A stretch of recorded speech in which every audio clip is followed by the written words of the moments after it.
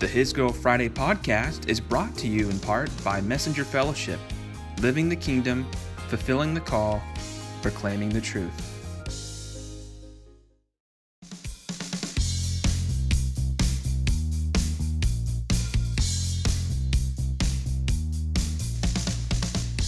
Happy Friday, everyone, or in my case, Friday.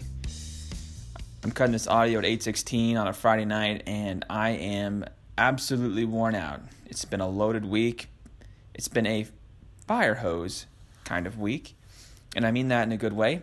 As some of you know, I'm part of an international network of pastors and ministers known as Messenger Fellowship, and every spring, usually in April, we have a summit that the Gates Community Church hosts. That's the church at which my dad's pastors at, and the church that Liz and I youth pastored at for 6 years up until this past December. So in short, a lot of amazing content packed in 3 days' time. I'm still processing it and probably won't release a podcast on the summit until next week at the earliest. What I do want to talk about tonight is inspired by something that was said during Tuesday's Marketplace Ministry breakout session during the summit. Basically, there are two breakout sessions that take place on Tuesday and Wednesday during each Messenger Fellowship Summit, and some of the breakout groups pertain to those on the mission field, those who are connected to the emerging generation, those who are connected to worship, and those who, like me, are bivocational / in marketplace leadership arenas. Of course, the marketplace ministry track made the most sense to me, so I decided to attend that particular session. And while the talks were excellent, there was a moment that struck me in an odd way. Kind of left me speechless. In short, what happened was an older gentleman mentioned at the very end of our conversation how he hated the term bivocational and marketplace ministry. In his mind, we're all vocational in some capacity, and to say you're bivocational implies some sort of education or elite status, like, look at me, I can handle more responsibility than other people. I could handle 2 paying gigs or more. I guess he saw it as a flexing term. Honestly, I don't know what the intent was. All I know is what I heard, and that was, man, I hate bivocational and marketplace ministry, those labels. And I'm thinking, well, then why did you join this track? And also, I'm like, if he knew what Liz and I have been working on the past 4 years, I'm going to guess he would have an issue with it based on that statement alone. Personally, I don't have any conviction about the bivocational and or marketplace ministry identifiers. When Liz and I started His Girl Friday, we started from our own experiences and the lessons that we were learning from them. We both were youth pastors at the time, and we both had full-time jobs, and we were challenged on a regular basis, both from the trials of having to juggle everything to the troubleshooting issues that just naturally come when you are putting in a full-time effort in more than one place. 2 years ago, I wrote an ebook, my first ebook, called The Bottom Line. And in short, it's a week-long devotional that talks about what it truly means to be bivocational, its connection to the word bifunctional in our original design, as in God created us with a unique set of spiritual gifts. And when I say set, I'm obviously implying more than one. Everyone that has existed, is currently existing, and will exist, has more than one skill or talent or thing they're good at, or at the very least has more than one place of influence. So for me, I guess bivocational is one of those broader terms than we give credit. We think it's, and I thought this too when I started His Girl Friday, that bivocational, especially in our situation where we had one foot in the church door and we had another in the marketplace, we thought that what we were doing was for a niche audience. But the more we've dug our heels into this ministry, the more we realize so many people can relate to this. 90 to 95% of our congregations work in secular settings. And I firmly believe it's these settings that we must target if we're going to better reach the lost. I'm talking just Christians in general, doesn't matter what our denomination is. I'm talking about if we care about adding people to the kingdom of God, partnering in God's work of reconciliation, then anything we put our hands, our eyes, our minds to, that counts. It all counts together. So I was reminded of something that I wrote 2 summers ago in June of 2016. It's a series entitled Integrating Ministry and Marketplace. And while I wrote it based on lessons that God was teaching me during that season, turned out I was able to teach a workshop in Mexico the following month and got to bless people who were in a bivocational and or marketplace ministry situation. I got to talk with a number of locals about how to mature as an effective influencer, specifically at the workplace. And I remember it being a really fruitful time. But I also know I haven't really podcasted on this content, so I figured I would just get the ball rolling tonight and just see where we go from here. Whether you're a marketplace or bivocational leader or not, we all know what it's like to have an early morning, a long day, a rough night. If you wear multiple hats, have multiple responsibilities, jobs, you know the drill. Yet while it may be easy to fall into survival, just get it done mode during those stretches where we just have a lot going on, truth is, we were never meant to live this way, that just get her done mentality. Yeah, I get how compartmentalization can center the gravity of focus in the moment. I believe there is a time to be single focused, and I'm one of the best out there at being single-minded. Just ask my wife. Yet, despite the fact that a one-step-at-a-time approach can break busy days into doable, bite-sized moments, however, we often have to pause and zoom out to the 40,000-foot level and remember a key foundational point, and that is, if everyone is worshiping something, then everyone is ministering something. And while ministering may sound like it's just a pastoral term, the reality is, when you look at the basic definition of minister, it means to intend the needs of someone. And that someone could be you, it could be me. As weird as it sounds, ministering and self-centeredness can go hand in hand. It just turns out that a lot of times when we say minister, we're referencing something in the Bible, the Gospels. We usually mean it in a self-giving, dying to self context or framework. And this was a key point when I wrote my ebook, The Bottom Line, a few years ago. If everyone's worshiping something, whether they realize it or not, I think it's important to know what or who we're worshiping. And when we examine this truth in light of Jesus' ministry, we find the marketplace can be just as much a hub of powerful, life-changing ministry as the church. If you have your Bibles, let's turn to Matthew 21:12 through 17. Just to set some context here, after Jesus kicks off the triumphal entry, verses 1 through 11 of Matthew 21, note the first place he goes. Verse 12 specifies this clearly, that the temple. And the reason he goes there, to cleanse it.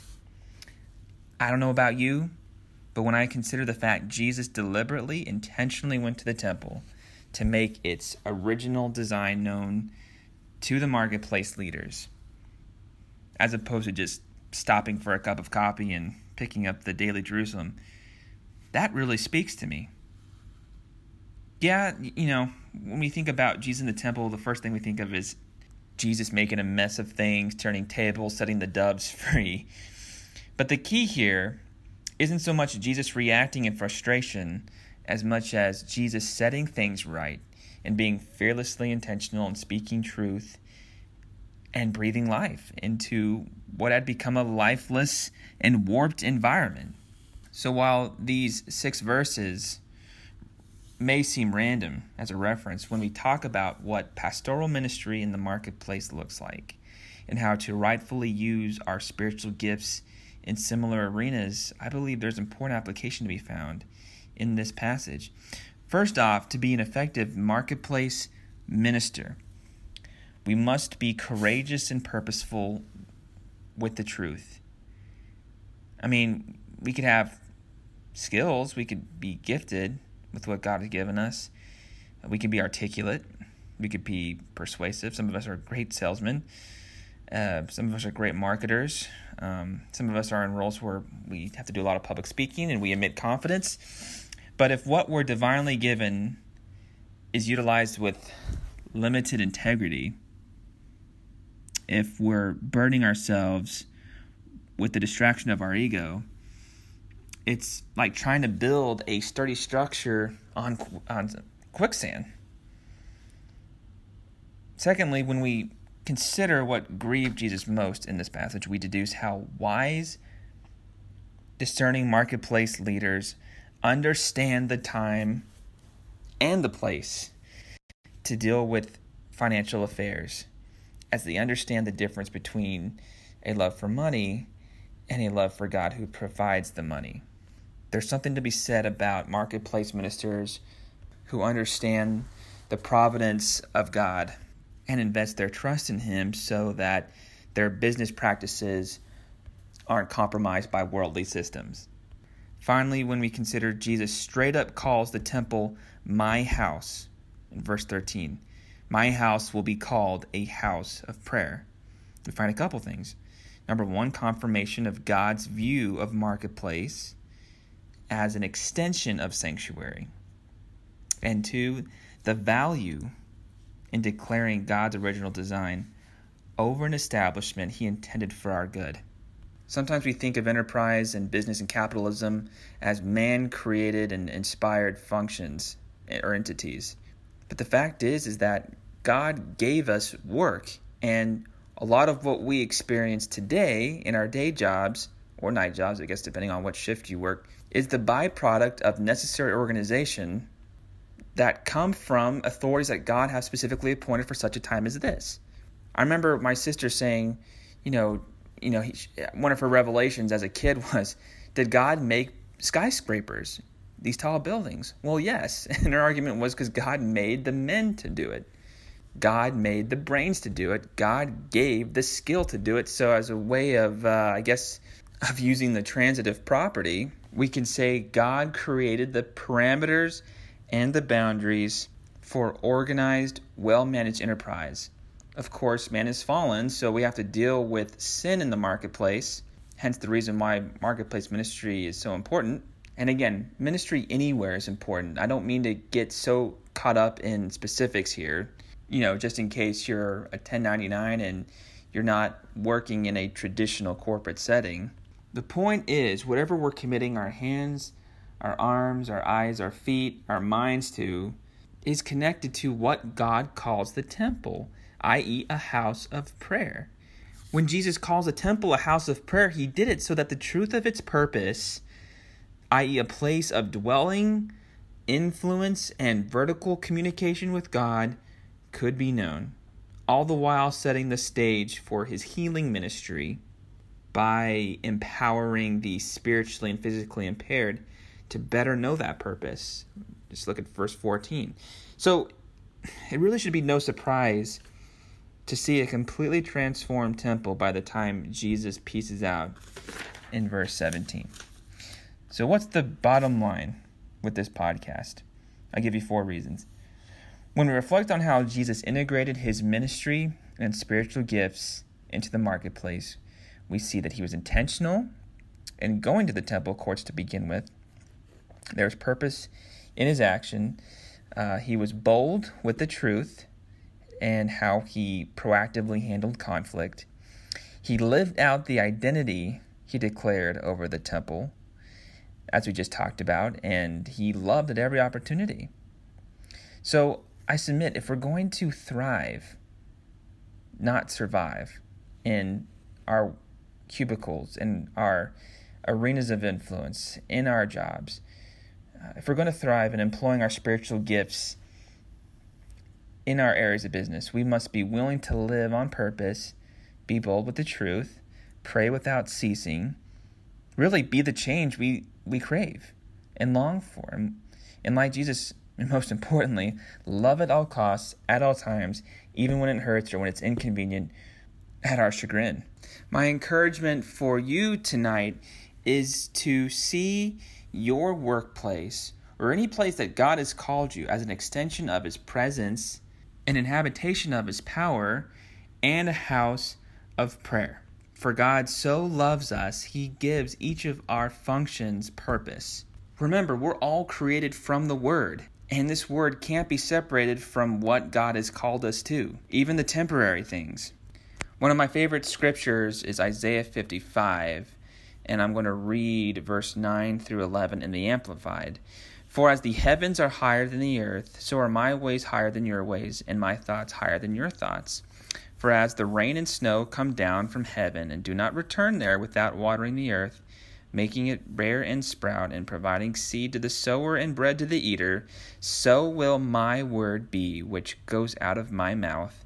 It will not return to me void, useless, without result, without accomplishing what I desire, and without succeeding in the matter for which I sent it.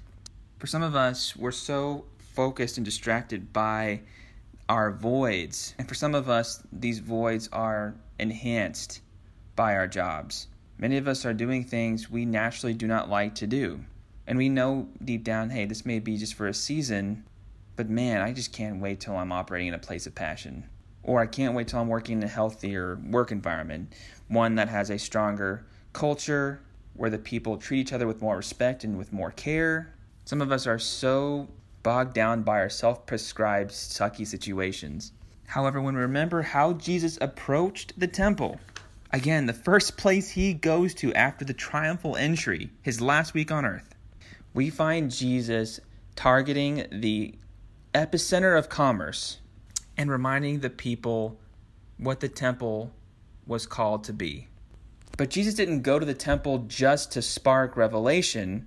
He didn't go to the temple just to cleanse it from an identity perspective. He went there so ultimately he could heal the lame and the sick and the blind, all who littered the streets looking for Jesus, expecting Jesus.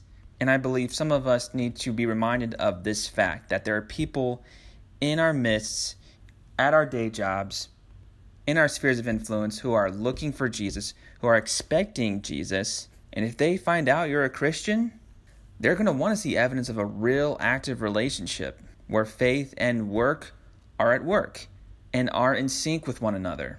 I'm not saying we use excellence as a vehicle to heal people. We should all aspire to do our work with diligence and excellence no matter what the case. However, we can't cut off that divine sensitivity. We can't be separated from the love of Christ that we're called to pour out. Again, wherever Jesus went, he went to pour out. He didn't see his ministry as his job, that he was only going to work for those 3 years between ages 30 and 33, then he was going to die on the cross, punch our salvation ticket to heaven, and be on his merry way. Jesus' attitude, his heart to doing Father's work his way, is very different than how the church and the people in it, rather, perceive their work, often as necessary evils. I know I'm just as guilty as anyone when I say I used to view my job as a have to, not so much a get to. But once I got past my ego, that stubborn little self-centered voice that tries to make sense of everything, that tries to get us to think our identity is tied to our resumes, our past experiences, our education, and everything working together. Once I was able to get past that, suddenly who I saw myself as in Christ was that partnering minister of reconciliation. And suddenly so many divine opportunities began opening up, specifically coming home from Mexico, and just a few months after I wrote this blog, praying for people, encouraging people, going out of my way to just see how people were doing, and just in a very innocent way seeing where the needs were. Not only did I see my job differently, applying the house of prayer mentality to it, but I saw the people around me differently. So really the temple model to integrating ministry and marketplace can be so key, so powerful and foundational for those of us who work in secular settings. Just 6 verses in the book of Matthew can lay the groundwork and be the bedrock for our actions and our behaviors and our thought life. It could be our motivation, inspiration each and every day when we're driving to work and we're just praying, God, give me a spark. I'm not going to worry about yesterday or tomorrow. I'm just going to focus on today as my daily bread. I guarantee you, friends, when you start getting in the rhythm of this, you'll begin to better trust God, that He truly has everything we need for goodness and godliness, and He is always there to fill our love buckets, our passion buckets, our service buckets each and every day. Next time, I'll look to build upon this podcast and lay some more foundation with more specifics, more real-life application. But for now, if any of this hits home with you, or if you want to add to a point to any of this content, feel free to comment below. As always, if you have a prayer request or a praise report, you're more than welcome to either comment or drop us a line, a private message, and we'll be happy to get back with you as soon as we can. Till then, I hope you have an amazing weekend, that you will find peace, rest, and joy in abundance as you go about your weekend and the week ahead. As always, listen, I'm rooting for you, and as I say, we'll catch you on the fry. Peace.